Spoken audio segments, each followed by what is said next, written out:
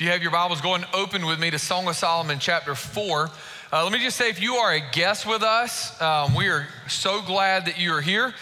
We've been preaching through Song of Solomon now, and if you don't know what Song of Solomon is about, let me just tell you, we are about to talk about sex, and we do not talk about this every Sunday, and so we just throw it out there. Last Sunday, we had somebody come. It was their second time visiting, but it was the first time that their grandmother visited with them. And after the service, they came down and said, you know, we're here. And I said, well, you know, ma'am, I just want you to know, I promise you, we don't talk about sex every Sunday. And she said, oh, I loved it. We're about to have a great lunch. So we're glad you guys are here. Here's what I do want you to know, though. What's really important about this. This is probably the most sexually explicit passage in the Bible. And so I'm gonna do my very best to keep this on the PG-13 level. But there might be times where you feel maybe a little uncomfortable, but I promise, just remember, nobody is gonna feel more uncomfortable than me as I read it, okay? And I'm standing up here. I do wanna say this, so I think this is why this is important. And that is that there are some very real things that God feels and has to say about love and sex. I mean, understand, this is the word of God that he's given to us. And so this is Solomon instructing and guiding, but he's speaking to us about some very real things. And so the last two sermons have been pretty heavy speaking to our men. So I actually had a few guys say, listen, when are you gonna kind of get off our back a little bit? And when are you gonna talk to our wives? And so ladies, today's your day, okay? And so let me just say this as we get into it. We're gonna be talking about some biblical womanhood and some things that speak to the women today. Here's just what I wanna ask you. I know that I'm a man speaking toward biblical womanhood. So number one, please give me a lot of grace, okay?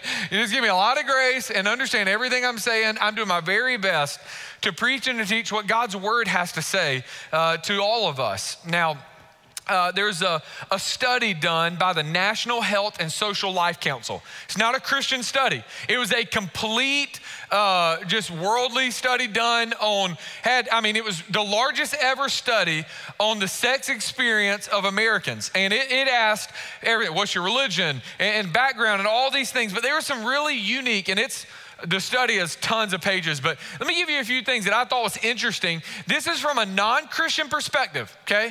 This is what they have to say. And so listen to this. These are kind of 4 highlights of the study. Number one, it said that sexually active singles had the most sexual problems and are the least sexually satisfied. Hear me. They're saying that people who are not believing God's word and says, you know what, I don't believe that God's way is the best way, so I'm not gonna wait till I'm married. I'm just a sexually active single, which statistics tell us over 60% of Christians who are in a dating relationship, they talk about having sex before they're married. Now that's 60%. I think about 20% of those are lying. I think it's probably somewhere between 75 and 80%. The other 20% are like, you know what? I can't even tell the truth on this test. I don't care. Somehow my mama will find out. And so you don't talk about it. But here's what it's telling you. This was just people being honest. They are saying they are the least sexually satisfied people on the planet. Those who are trying to do it their own way. Now listen to this. Men who had the most liberal attitudes towards sex, meaning open relationships, pornography, whatever. The more liberal their view towards sex and who they have sex with, here's what it says, that those men are 75% more likely to not sexually satisfy their partner. So the more liberal and open-minded the man is when it comes to not honoring God's word, is a 75% chance that they're in a relationship with their partner is not happy sexually. Now, listen to this. Married people, according to the study, married people are the most sexually satisfied people on the planet. Married couples. I know the world tries to push this whole idea, well, once you get married, like that's it, no more. It's just not true. It's just not reality. It might be reality for some who are here today, and we're gonna talk about that today, but it's not reality overall. Now, hear this out. I thought this was interesting. This was another one that stood out. The most sexually satisfied demographic by age groups are those between the ages of 50 and 59. Just gonna leave that out there.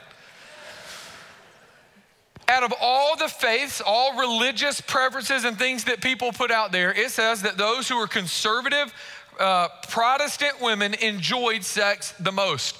Matter of fact, they were 5% higher than Roman Catholics and 10% higher than non-religious. By their point system, that's a significant jump. Okay, and so Dr. Akin, who was sharing some of these results, said, so what that means is the best sexual decision you can ever make in your life is to put your faith and trust in Jesus, marry a conservative Christian woman, and continue to be married into your 50s, and it'll be unbelievable. And so just kind of make it up to that. And that moves us right into the passage in verse 8, chapter 4. Now, remember, he is starting at her eyes, and he begins to kiss her lips, and he's working his way down, and that's where we are in verse 8, okay? And so here he says, come with me from Lebanon, my bride, come with me from Lebanon. Descend from the peak of Amana, from the summit of Senir and Hermon, from the dens of the lions, from the mountains of the leopards. You have captured my heart, my sister, my bride. You have captured my heart with one glance of your eyes, with one jewel of your necklace. Now, as we're walking through this passage, it's kind of out of place. I mean, this is on their honeymoon. We've seen they're married, and now they're in their honeymoon night. And in the midst of this, there's like these two verses that are kind of like, hey, I'm going to take you to the mountains, and I'm going to keep you safe from leopards. It's going to be amazing. And you're like, what's going on here? Like, what's happening? Now, as there's two primary thoughts on what's happening here in verse 8 and verse 9. The first one is that maybe she's timid. It's their honeymoon night. She's a little nervous. And so he's assuring her. He's reminding her, like, I love you and I'm with you. Come with me on the journey of life. We're going to walk together. It's going to be great. And I'm going to keep you safe from anything that's going to come our way in life. The second one is that he's actually saying, hey, I'm going to bring you to a sexual climax. I'm going to bring you to like a sexual mountaintop. And some people would say, well, that kind of seems to make more sense, but I don't think so. I think what he's actually saying is in the midst of their honeymoon night, he's saying, look, I love you, and I'm going to comfort you. I'm with you. All right, I'm going to bring assurance to you. And the reason I think that is because look what happens in verse 9. He says, you have captured my heart, my sister, my bride. You have captured my heart with only one glance of your eyes. He now goes back to reassuring her heart. He affirms her. He goes back to reminding her that I love you. Now, remember, men, we talked about last week that for a lot of men, you think about it like it's a playbook. You think about it like running sports. This thing worked last time, so I'm going to go back to running that. This got past their defense and I scored, so I'm going to do that same thing. You can read Song of Solomon and think, oh, this is like a playbook, like a how-to. That's not it. It's not at all. And so if you're reading this and you're thinking, oh, this is what I'm going to do. I'm going to do this move, and then in the middle of it, I'm going to talk about us taking a trip to the mountains.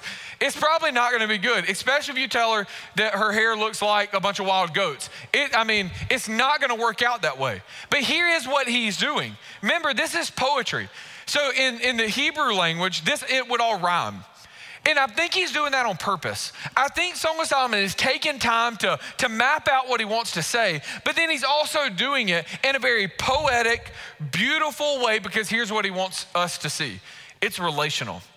This is a man who loves his wife and a wife who now loves her husband. And together, in the midst of this sexual experience, he's saying, I love you and I know you might be timid, but I'm going to protect you and I'm going to keep you safe. And I love you. You're my beautiful. And so he affirms her, and it's poetry. And that's a good reminder to us as men, is it's not just about, let's just go do this act, but it's to love and it's to share and it's to encourage. Now, there's another thing that's interesting here. And a lot of people have commented on kind of waiting to get to this point. He starts using this language and he's going to repeat it over and over. He says, my sister, my bride. And you're like, all right, that's kind of a weird place in the middle of honeymoon night to say, you're my sister, you're my bride. The word sister here was a term of endearment that was talking about their spiritual heritage before they're married. So what he is doing is now he's saying, hey, not only do I love you physically, because the whole passage is about this physical intimacy, but now he's also reminding her, I've looked into your eyes, I love you, I care for you, I'm going to protect you, my sister. He is now bringing God into the bedroom. He's saying this is not just about having sex. This is worship. This is love, and this is care. And you are my sister in Christ, and we're following God, doing it God's way. And as a result, it is very good. Now, I'm giving you the PG-13 version because as he moves in, I want you to kind of look at some of the wording. He says, verse 10, how delightful your caresses are, my sister, my bride. He repeats it. Your caresses are much better than wine, and the fragrance of your perfume than any balsam. Now, some of yours doesn't say caresses. Some of yours says love. And the word love there can literally mean a caress or fondle. So he's saying in the midst of us touching one another, I want you to know that I love you. I care for you. So he's saying how delightful is your touch to me. How delightful is your caress and your care for me. And it's better than wine. Think about it. Why would it be better than wine? You can have too much wine. But he's saying I might be able to have too much wine, but I can't have too much of your love. It's better than wine. It is more intoxicating. I care about that more. Now he moves into verse 11. He says, your lips drip sweetness like the honeycomb, my bride. Honey and milk are under your tongue. The fragrance of your garments is like the fragrance of Lebanon. It's pretty self-explanatory. He's describing a French kiss a few thousand years before France is there. He's like, hey, I'm kissing you, I love you. And so they're kind of moving into this. Now verse 12. Now the text changes here in a really intense version. That's why for a lot of your Bibles, there's a gap between 11 and 12. And they want you to see the intensity that's changing. Remember, he's moving down, he's kissing her and he's caring, and now they're holding and they're touching, and now it gets into verse 12, and he says, once again, he starts it, my sister, my bride, you are a locked garden and a sealed spring. Now, you're like, why are we talking about gardens here? I mean, in the midst of them, like, what's happening? He's using poetry to explain this woman allowing him into her garden. Think about it like this. In their culture, they didn't have like all the water that we did. They didn't have all you can just have a garden and you can just walk in. In their culture, they didn't have that. It was hard to grow plants and sweet smelling plants. And so what they would do is they would build walls around gardens, and then they would water that garden to keep it alive. Understand, it would rain like once a year sometimes there. And sometimes if it didn't rain that one time that year, they would be in drought conditions where it was tough to live and survive. And so keeping a garden thriving and growing, man, it was a big deal. And here's another reason it was a big deal, because gardens were life-giving. I mean, if you're in a barren land where there's not a lot of things growing, there's not a lot of life, having a place to go to be silent and to be still and to enjoy the goodness of God. So what he is saying and what they're talking about is, hey, this is like a place of rest, and it's guarded multiple times. She's going to bring it, matter of fact, 3 times. My sister, you're a locked garden, and a sealed spring. Ultimately, he's saying, you're a virgin. You have protected this sacred space, and you have not allowed anybody into this. And then he moves into verse 13. Your branches are a paradise of pomegranates. Now, some of yours doesn't say branches. It says thighs. He's talking about her legs. And he says, your legs are like branches of paradise or pomegranates with choicest fruits, henna with nard. Now, when we read this, it's really hard to understand what henna and nard is. Because everybody out there, you're thinking of lard right now. It's like so close. In America, you're like, oh yeah, I know that. Like, I've heard people cooking with lard. Nope, not that. Nard was like the most expensive perfume you could buy. Matter of fact, it was so expensive that most people could not obtain it. Most people couldn't get it. And he's saying that what you're giving me in your love and your virginity and what you're giving me sexually and who you are, it's better than the most expensive perfume that people can't even get. It is the most precious thing that I have. Notice it's hidden, it's protected, it's been shut off, and nobody has been allowed there. Verse 14, nard and saffron, calamus and cinnamon with all the trees of frankincense, myrrh and aloes with all the best spices. You are a garden spring, a well of flowing water streaming from Lebanon. Now, let me just stop here. It is my job as a pastor to preach the whole counsel of God. It's my job to take the word of God, to put it on a silver platter and give it to you for you to understand it. So verses 14 through 16, you just read that and understand if what you are thinking it is saying, that is what it means, okay? So I'm just gonna read it. Here we go. Verse 16, she speaks, awaken north wind, come south wind, blow on my garden and spread the fragrance of its spices. Let my love come to this garden and eat its choicest fruits. Now listen to me. He's saying, we're ready to have sex. And now she is saying, I'm giving you this invitation. I'm giving you this gift. I'm giving you myself, mind and body and soul. What do you think his response is to that? Okay. I mean, let's go. She's saying, here it is. Notice it's not just him saying, I'm gonna pursue this. This is her saying, I'm giving you this. Now look in chapter 5, verse 1. I've come to my garden, my sister, my bride. I gather my myrrh with my spices. I eat my honeycomb with my honey. I drink my wine with my milk. Now we get to these two lines right behind this. And some of yours probably says something like a crowd or friends or people are speaking or a narrator. It says, eat, friends, drink, be intoxicated with caresses or love. I don't think that's like a narrator of friends like cheering them on. I don't think that's what's happening at all. And so for people who put that in there, I disagree with them. I think this is actually God.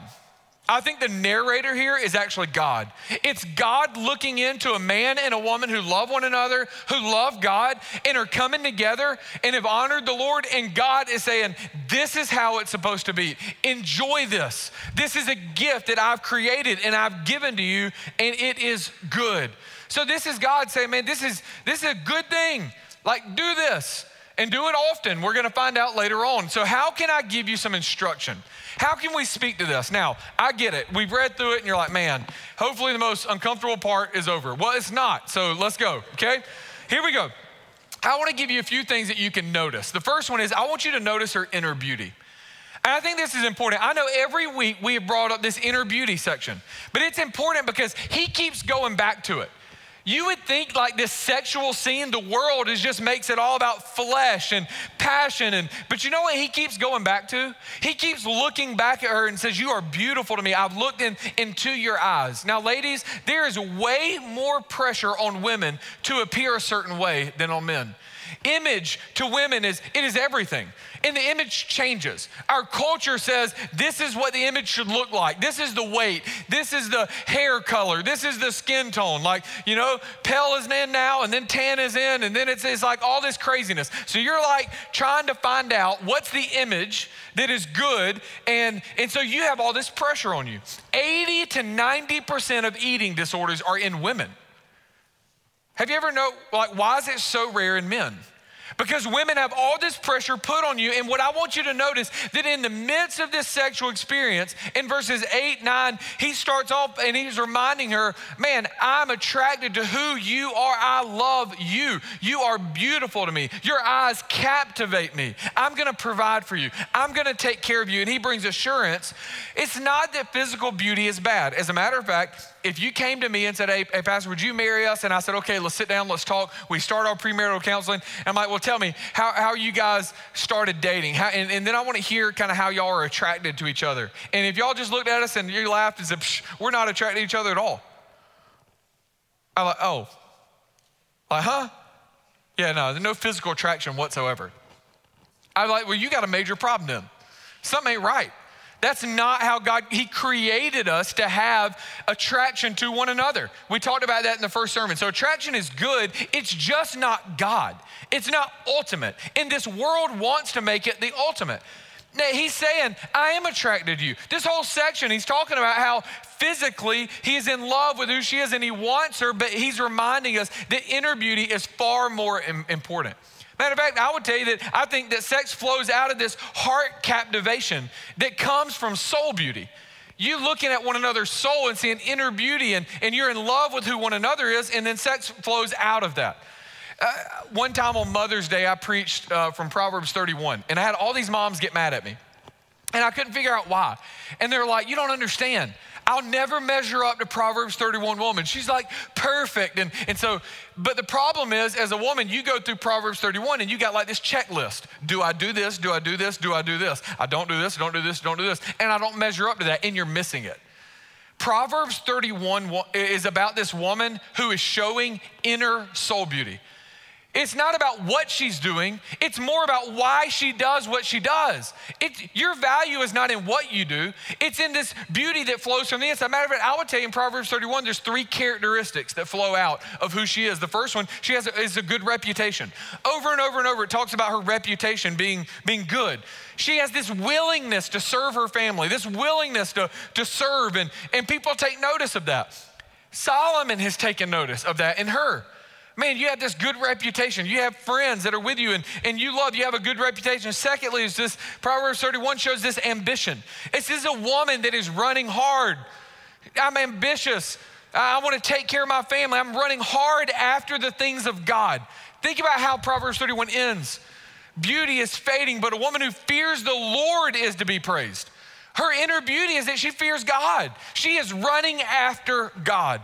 The third one is leadership. She's influencing, she's using what she has, what she can do to influence people around her. She's like, hey, I think I can sell things in purple. Let's go do that. I'll go get up in the morning and sell something. If I can do that, I will do that, because she wants to use her influence and do what she can. I'll tell you, as a pastor, I don't know, there's a lot of things that get under my skin when I hear people talk about God or the church because it's so misunderstood, but there's one that absolutely drives me crazy. And that is when I hear the world, or maybe you're here today and you're just trying to figure God out, and you say things like this: well, I tell you what, man, the church is just chauvinistic. It's male-led, and women don't have a place, and women rights, women freedom. And let me tell you why, when it comes to God and sexuality and marriage, why it drives me crazy. Because the church is designed to run full speed when men and women run together. We run best in the kingdom of God as his church when we are all, men and women, run into God full speed, fixing our eyes on Jesus, who's the author and perfecter of our faith, men and women. That's the question. Is she running full speed after the things of God? Men, if you're looking for a girl, that's what you should be asking. Is she running after Jesus passionately? Let me ask you this. When it comes to thinking about all that God has done in the life of our church, what would happen if we removed all the women from our church at Shirley Hills? I can tell you a few things what would happen right now, right immediately. Man, there would be no boxes down here. All the men would just be dumping the stuff inside the box right up front. There'd be no rubber bands around those boxes to hold them together, and they wouldn't be a night in these places. We just have it all dumped up here. Can I tell you what would happen if we just said, oh, women don't have a place in the church? Man, let me tell you what would happen. We would lose a ton of ministry leaders and missionaries. We would lose unbelievable assistants in our office that get work done and get things accomplished that we are not gifted and skilled in. We would leave D group leaders and influencers. We would impact moms and homes and children and ministries, and it would all be a mess. God, there's nothing in the Bible that says that the church is not a place for women, and that is just not biblical. And it's the same with our home. Man, you're finding this is a husband and a wife who love one another, and they're running together in her inner beauty. And so they're going after it. They're pursuing the Lord. And so if we didn't have women, we would be in trouble.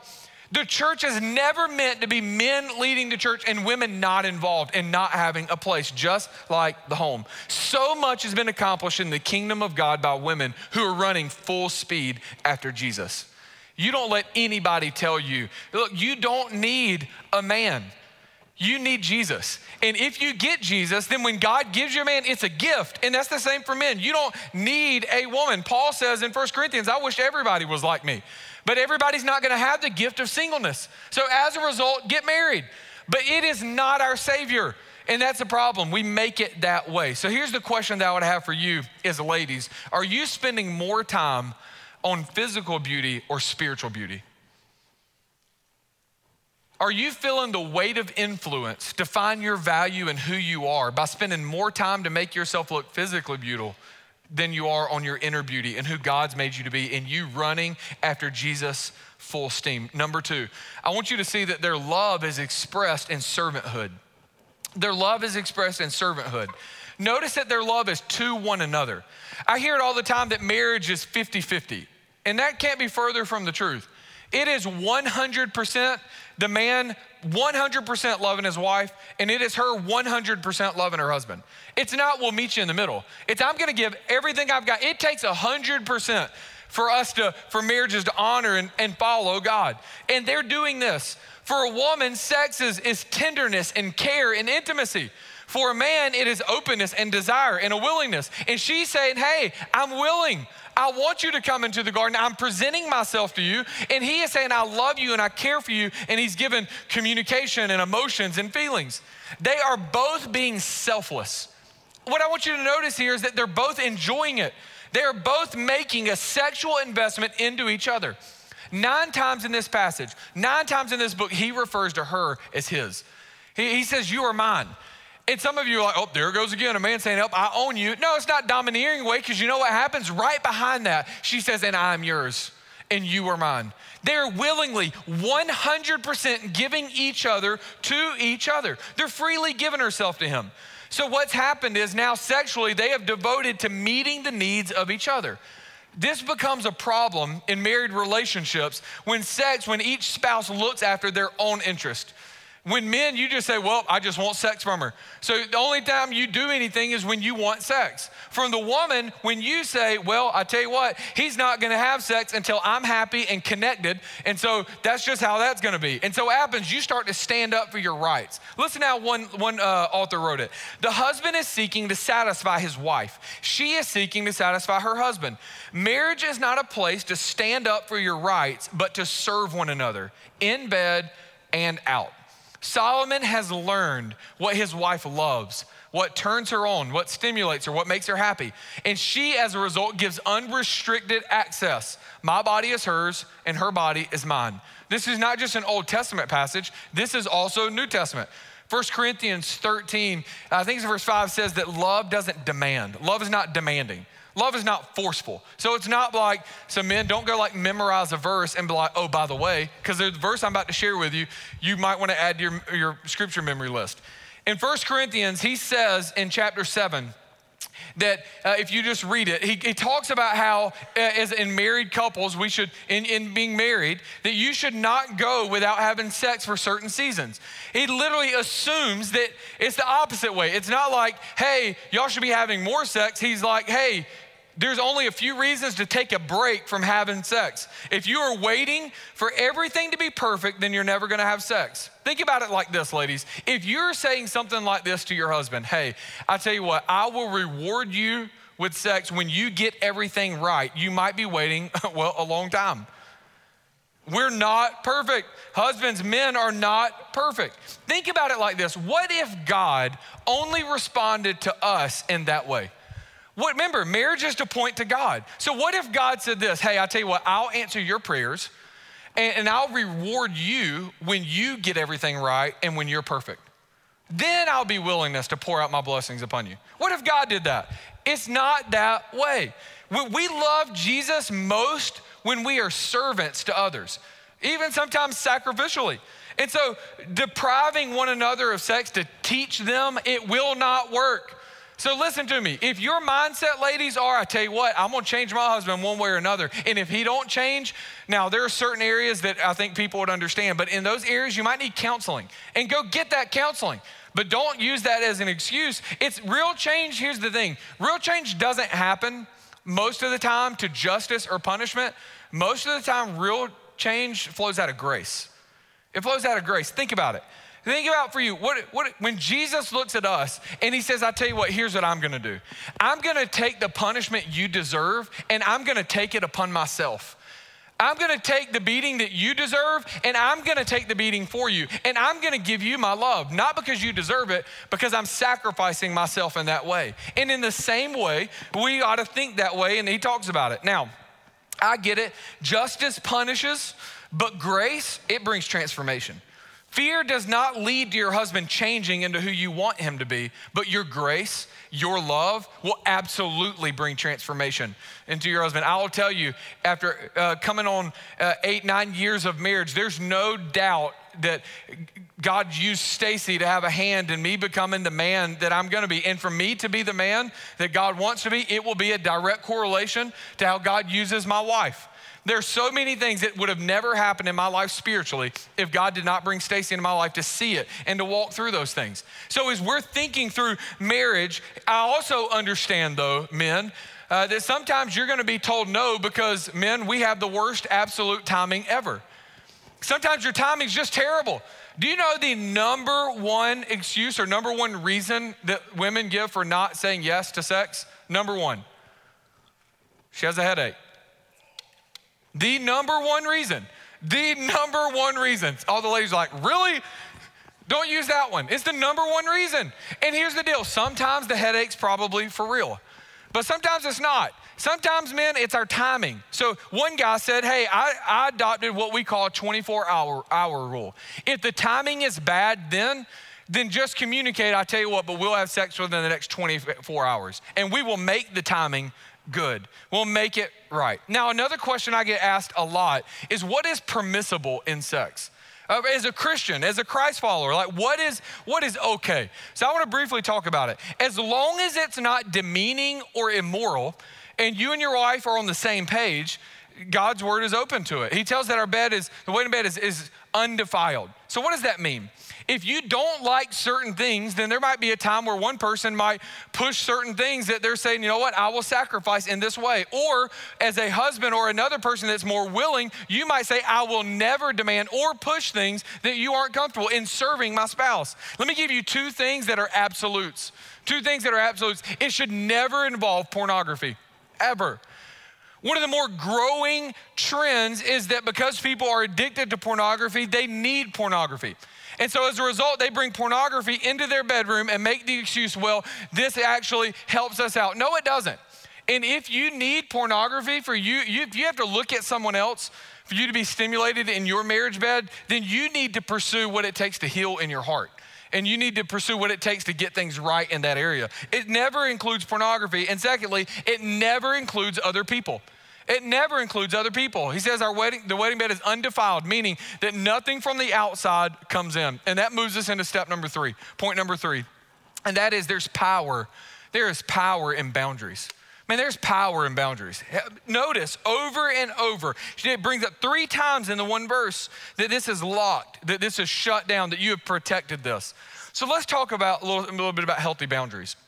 My whole life, when it came to being of age, I heard just don't have sex. I heard no. But no one ever really talked about why.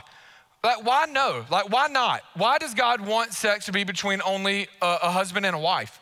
And what I want you to see here is that what's happening is she's saying, hey, I've protected the thing that is most valuable to me, my love, my heart, my mind, my soul toward you. And so she's saying, I'm a virgin and he's a virgin. And so here they are, this locked garden, now they're coming together.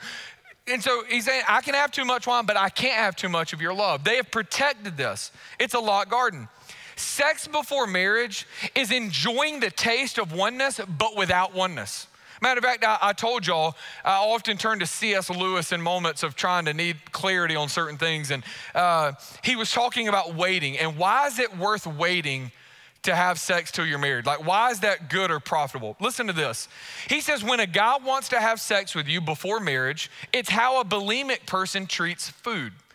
They enjoy food, but they don't want the food to go into their body. So after tasting it, they throw up. A man who has sex with you before marriage is saying, I want to taste the oneness, but I don't actually want to have oneness. If I wanted oneness with you, then we would be married.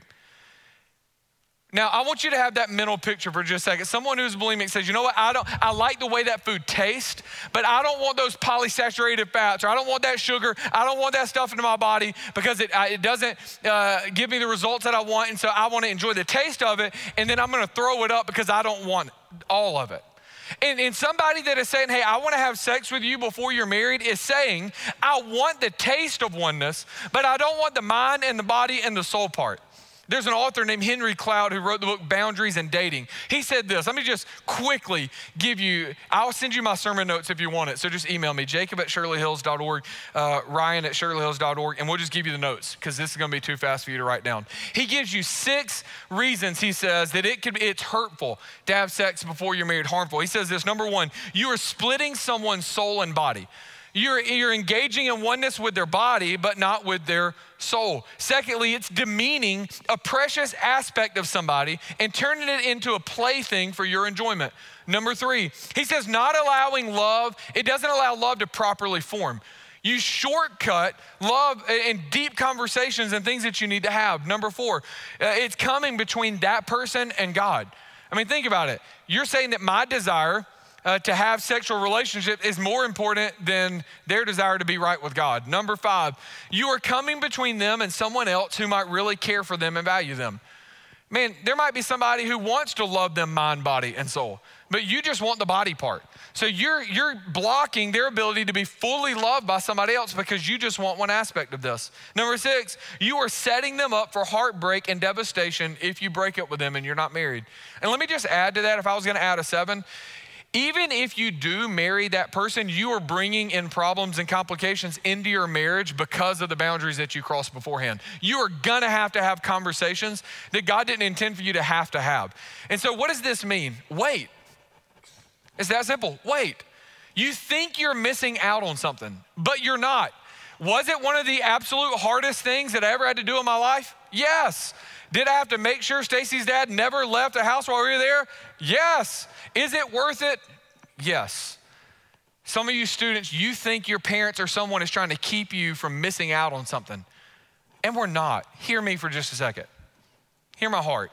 It's the same thing I'm gonna tell my boy, and it's the same thing I'm gonna tell my girl. And it's the same thing I want everyone to hear me. I don't want you to miss out on anything.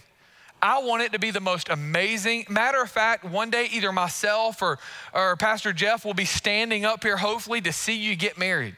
And what we want to be able to do is shout it and praise the Lord that you get to go and be married and to be safe and to be secure and to grow with somebody and to enjoy all the goodness of sex that God has for you. You've already found out that Christians have the best sex.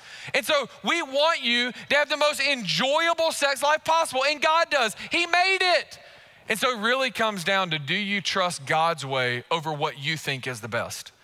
And here's what I'm here to tell you, and this is what we're hearing in this passage. It is that good, and it is worth waiting for. Ladies, guys, wait for it, fight for it. Number four, and that is, I want you to see this love, it points us to a truer love. Man, this love points us to a true love. You see, he's focusing on real love, not just a fling, not just passion, not just a one-night stand, but this true, intimate, loving relationship that they're having. And in this, I want you to see that it's to point us to a greater love. Notice that he keeps bringing up over and over and over, you are my sister and you are my bride. You are my sister and you are my bride. Why is he doing that? I mean, because it's not just once. He repeats it, and he repeats it almost at every section. He's like, yep, I'm about to talk about her thighs. So let me remind you, my sister and my bride. It's like every point he brings that up, because first and foremost, before she was ever his bride, she was God's. They were brother and sister in God before they were husband and wife. And he's reminding us of the most important thing, that sexual satisfaction and marital satisfaction can only bring you so far. God is the ultimate. Ultimate joy and ultimate satisfaction will always be found in the Lord.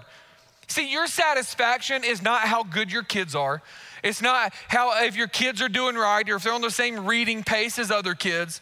Your satisfaction is not if your home looks like Joanna Gaines or if your kids are eating pure organic puree that you made for them at 2 a.m. because you need to be all organic. Your joy is not if you breastfed and you're better than someone else who is formula. That's not satisfaction. That's not joy. All of those things, your value in who you are as a woman and as a man, it is found in God. It is in sonship and in being a daughter of the King. If that's not there, then you will look to all these other sources to bring joy. Man, what are we teaching our young ladies? I hope what we're teaching our young ladies is to fear the Lord. Fear God. Fear him and let your fear of God fuel everything else that you do. Ask yourself this question. Just write it down right now. Where is my identity found? How do I see myself? He saw her first, and he's telling her, I first see you as a sister before I see you as my wife. I'm gonna treat you as a daughter of the king this way before I treat you a certain way as my bride. You see, ladies, you were not created for man. You were created for the man. And there's a big difference. Men, you were not created for woman. You were created for God. Now, I want to take a moment and I want to talk about some of you here as we close. Some of you are here and you're sexually scarred. As I talk about some of this, it's hard. On one hand, you're like, man, I wish maybe we wouldn't like harp on saving ourselves for marriage, because we know that some 60 to 80% of students are having sex before they're married, and that's just gonna make people feel bad. So on one hand, I understand. So I'm gonna talk to you guys in just a second. For others though, the reason we wanna value it is because God's word does. So we're gonna teach it because it's good, it's profitable. I mean, look, if I can save you hurt and pain and suffering and give you goodness, I'm going to. But on the other end, some of you, I want to talk to you. Some of you you're experiencing right now the pain of sexual scarring. Some of you are here and you were robbed of the joy of this because you've experienced rape. You've experienced pain. You had somebody, a family member, somebody hurt you, and you've gone through things. And so for you, you're trying to figure out, how do I walk through this? Others, you've had sex before you're married and you've lived a very open lifestyle and it's brought pain and suffering. So how do we help you? How do I speak to where you are? Let me give you a passage out of 1 Corinthians chapter 6. He goes through this list of all these sexual immoralities and he puts them all in there. And so, matter of fact, he goes on to say in that passage that, man, there was a people in the church, they were sleeping with their mom. So you think, man, it's worse now than it's ever been. No, sexual sin has always been bad. All the way back to Sodom and Gomorrah. It's always been bad. And so how do you handle this? How do we do it? Well, here's what he says. Are you ready? He says in 1 Corinthians chapter 6, verse 11, and some of you used to be like this, but you were washed. You were sanctified. You were justified in the name of the Lord Jesus Christ and by the Spirit of God. You see, when you commit sexual immorality, it makes you feel dirty. It makes you feel insecure. It makes you have this like low self-esteem, and Satan attacks you in all those ways. But what he just said is that Jesus saw all the sexual immorality that we would ever commit. I mean, let's be honest. Jesus said that if you look at a woman lustfully, it's as if you've committed adultery. So in every person here, every sinner in this room, we all fall short of the glory of God, do we not? So how do we deal with sexual scarring? Some of you students, you're like, I've already made mistakes that I can't get back. What do I do? You go to Jesus, where Jesus said, I have washed you. If you have a relationship with Christ, he says you've been sanctified. You've been bought from that sinful place. You're not living in that sinful place anymore. You're over here with me. You've been washed, you've been sanctified, and now I love this. He says you've been justified in the name of our Lord Jesus. That means when Jesus looks at you, he doesn't see your sexual immorality. He sees you as just, because he took your sexual immorality upon himself and he gave you his righteousness. So listen to me, and I think this is important. This does not give anybody an excuse to go do what you want. It does the opposite. When I see the length that Jesus has gone to make me clean and pure and holy, it wants me to live more. It makes me want to live more pure and holy. So hear what I'm about to say. If you are here today, what he is telling you, if you have crossed sexual boundaries that you wish you would not have, he's saying through the blood of Jesus, he can actually make you more pure spiritually than physical virgins on this planet. He will wash you clean, holy, right, just, sanctified, washed by the blood of the Lamb. So you don't have to live as a victim. You know why some of you are here and you're beating yourself up? We're walking through the sermon series and you're just beating yourself up because you thought, man, I wish I would have waited. I wish I would have done this. Some of you are here, you've been married now and you're like, man, I wish we would have started like this, or I wish I wouldn't have done this, or I wish I wouldn't have messed this up. And you know why you beat yourself up? It's a form of punishing yourself to make you pay for what you've done wrong. The only problem with that is Jesus said, I've already paid for that. You don't beat yourself up to make yourself feel better. I've already taken your beating to give you my righteousness. So the proper response is not to walk around and sulk and be mad and angry and to beat yourself up. You know the proper response? It is worship. The proper response is for me to fall on my knees and say, thank you, Jesus, that I'm not known by my greatest sin. I'm known by my Savior. So some of you are here, man, Satan is trying, this whole sermon series, you're all mad and all, yeah, I can see some of you, you're like all mad, like, why was he talking about this? And hey, here's the thing, Jesus is saying, I've got you. Just come to me. I've got you. Come to me. Don't let your sexual sin keep you from Jesus. Run to him. Run to him. He wants to forgive you and love you and care for you. Some of you are not enjoying all the goodness that God has for your marriage today because of what Satan is trying to rob you today from what he led you to do in the past. And Jesus said, no, I've paid for that. Man, forgiven, covered. Man, now go and follow God and do right. All things, he says, have become new. So who are we to tell him, hey, Jesus, your payment is not good enough for what I did. I did something so bad, even your blood's not good enough to cover that. What? Who do you think you are? He's the Son of God. He shed his blood for you. So you don't walk in the guilt of it. You lay it at the feet of Jesus and you walk in the righteousness of Christ. And you just say, you know what, Lord, today, here we go. Today's the day I will follow Jesus. I'm just gonna follow you in this area and I'm not gonna keep beating myself up or punishing myself. Jesus has taken that from me and now I'm gonna follow you.